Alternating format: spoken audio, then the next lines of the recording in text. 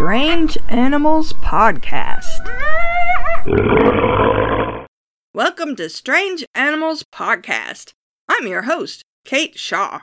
This week, let's learn a little something about binomial nomenclature, which is the system for giving organisms scientific names. Then we'll learn about a couple of mystery animals associated with the guy who invented binomial nomenclature. That guy was Carolus Linnaeus, a Swedish botanist who lived in the 18th century. Botany is the study of plants. If you've ever tried to figure out what a particular plant is called, you can understand how frustrating it must have been for botanists back then. The same plant can have dozens of common names depending on who you ask.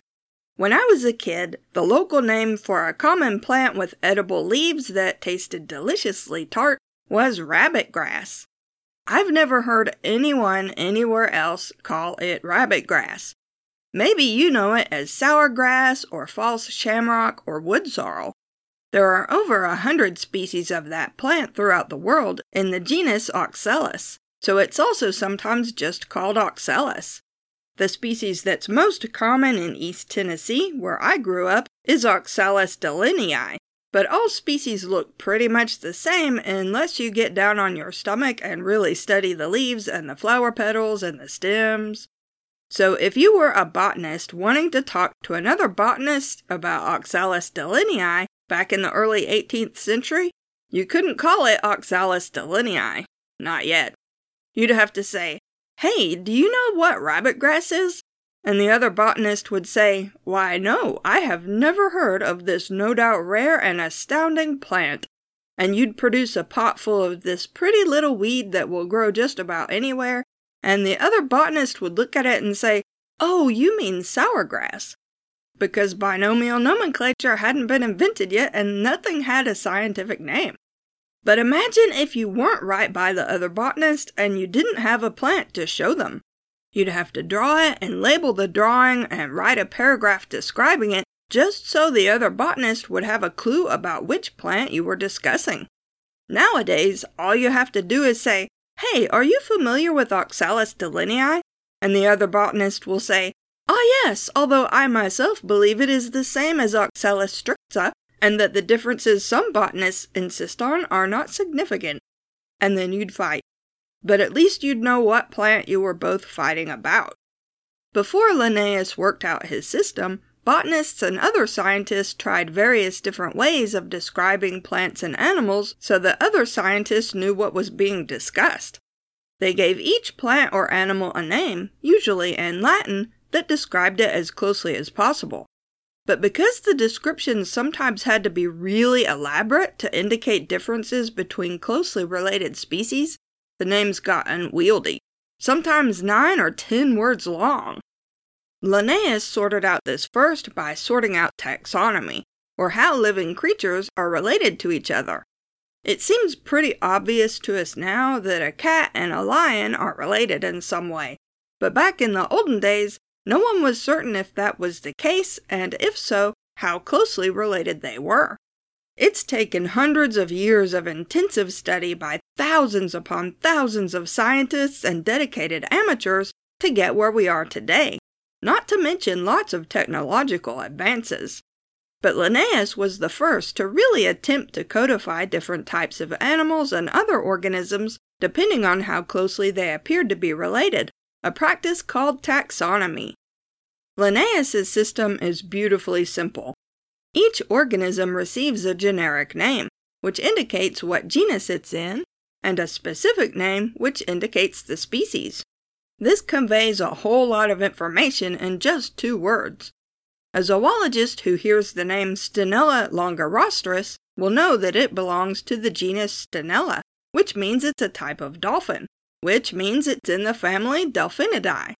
If they're familiar with dolphins, they'll also know they're talking about the spinner dolphin, and in this case they can even get an idea of what it looks like, since the specific name longirostris means long beak.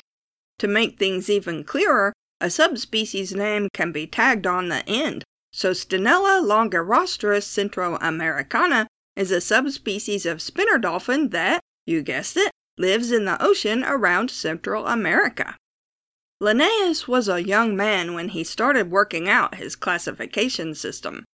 He was only 25 when he traveled to Lapland on a scientific expedition to find new plants and describe them for science. This was in 1732, so travel was quite difficult. Linnaeus traveled on horseback and on foot, which, as you can imagine, took a long time and gave him lots of time to think. Within 3 years, he had worked out a system we still use today. You know what else Linnaeus invented? The index card. He needed index cards to keep track of all the animals and plants he and other scientists named using his binomial nomenclature system. Linnaeus named a whole lot of plants and animals himself, something like 10,000 of them during his lifetime, and naturally enough, some mistakes crept in that have since been corrected. But a couple of his mistakes have led to mysteries, and those are the ones we're going to look at today. In 1753, Linnaeus got to examine a fetal elephant preserved in a jar of alcohol. Back then, hardly anyone outside of Asia and Africa had seen an elephant, so Linnaeus was enormously excited about it and wrote to a friend that the specimen was as rare as a diamond. Linnaeus described the species and named it Elephas maximus, also known as the Asian elephant today. But from records that still survive, the specimen was marked as having come from Africa. A Dutch pharmacist and collector had acquired this specimen around 1736, and after he died it was sold to King Adolf Frederick of Sweden, who let Linnaeus examine it. The auction catalog where it was listed for sale indicates that it was from Africa, but in his official description of the elephant, Linnaeus wrote that it was from Ceylon, which is now called Sri Lanka, which is in Asia. So ever since, there's been a mystery as to whether the elephant specimen was actually an Asian elephant or an African elephant, and if Linnaeus even knew that there were elephants in Africa.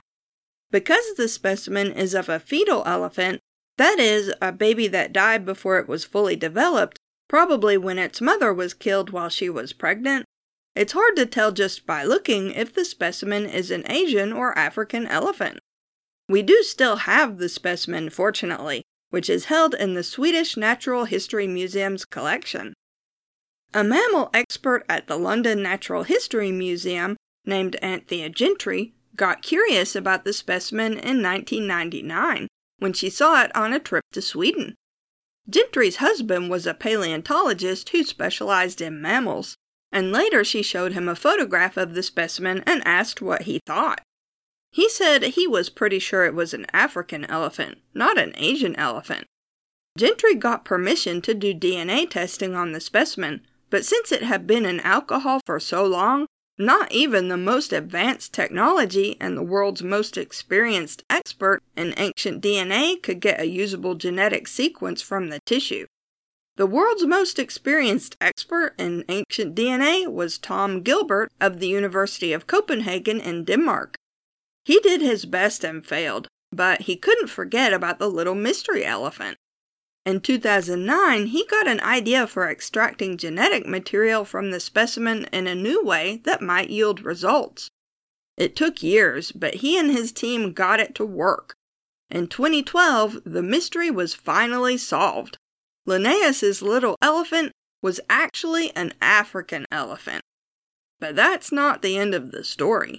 When a scientist describes a new specimen and gives it its scientific name, the first specimen described is known as the type specimen. Linnaeus's elephant was the type specimen of the Asian elephant. But since it was proven to be an African elephant, it couldn't continue to be the type specimen of the Asian elephant. But that meant that there was no official type specimen of the Asian elephant. They needed a specimen that was still available and that had been described by someone who had examined it scientifically. When an animal is described officially, it's a formal process. The International Commission on Zoological Nomenclature decides whether a suggested name is acceptable and makes decisions on type specimens and taxonomy.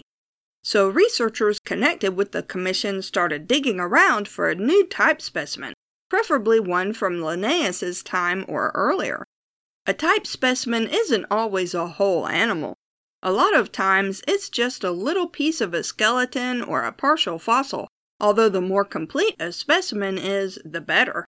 Linnaeus had described a partial elephant tooth at some point, which was still available in a Swedish museum, and taxonomists were considering using that as a type specimen when they got an email from a paleontologist who specialized in elephants. He sent a copy of a travel journal from an amateur naturalist named John Ray, who had visited Florence in 1664 and wrote his observations of an elephant skeleton and skin on display in the Duke's palace. And it turned out the elephant skeleton John Ray had described was in the collection of a museum in Florence. And it was definitely the skeleton of an Asian elephant. In fact, we even have what amounts to a photograph of the elephant when it was alive, because none other than the artist Rembrandt sketched it. So that skeleton was designated as the type specimen of the Asian elephant, and all is well. That brings us to the other mystery associated with Linnaeus, and this one is a lot less cute than a misidentified baby elephant. But before I tell you what the mystery animal is, let me tell you something that happened to Linnaeus before he'd even come up with his system of nomenclature. This happened in 1728, when Linnaeus was a broke college student staying with a professor and spending all his free time collecting botanical specimens in the marshes. One day, Linnaeus was searching for plants he didn't already have specimens of when something stung him on the neck. Since he was wading around in a marsh, this was not really that unusual. But this wasn't the usual insect sting or midge bite. Before long, Linnaeus's neck was painfully swollen, and soon one of his arms had swollen up too. These days, we'd recognize this as an allergic reaction, but back in 1728, they didn't know what allergies were. By the time Linnaeus got home, he was in such bad shape that the doctor he called worried he wouldn't survive.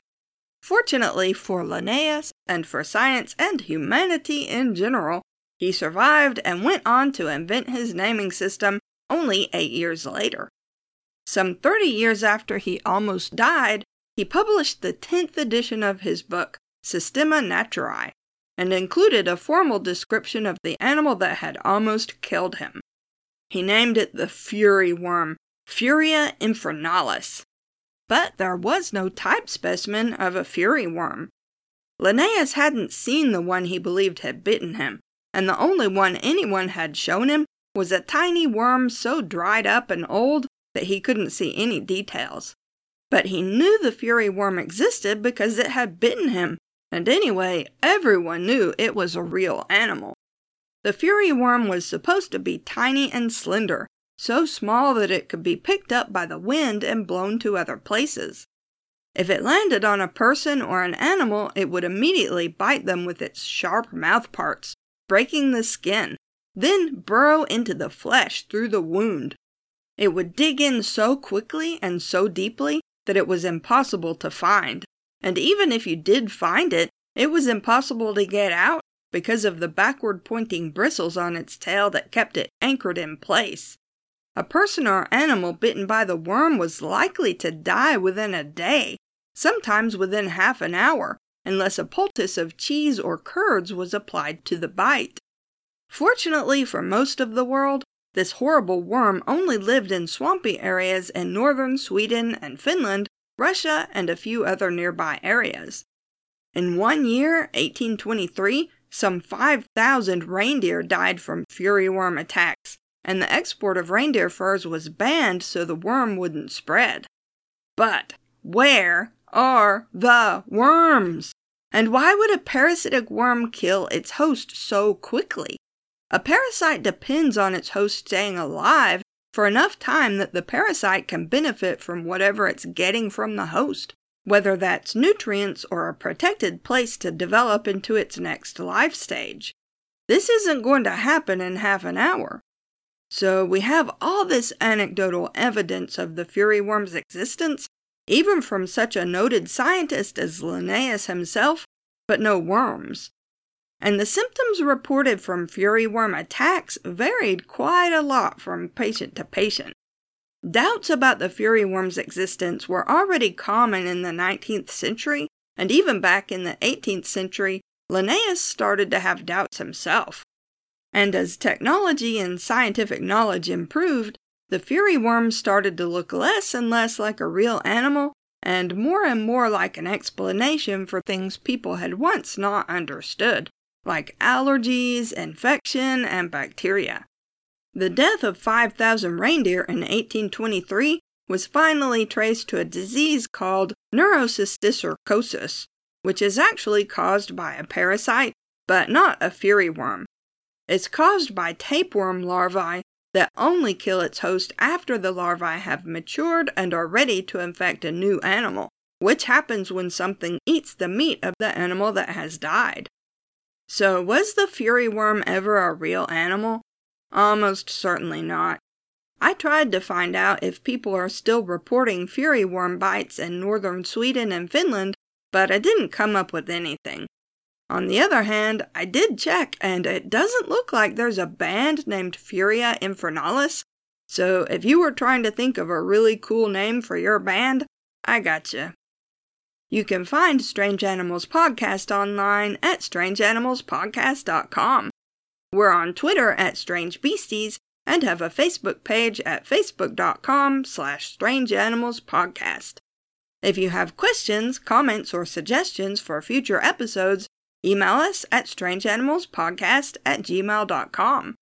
We also have a Patreon if you'd like to support us that way. Thanks for listening. That guy was I misspelled his name. Carolus. He sent a coffee. He didn't send him any coffee.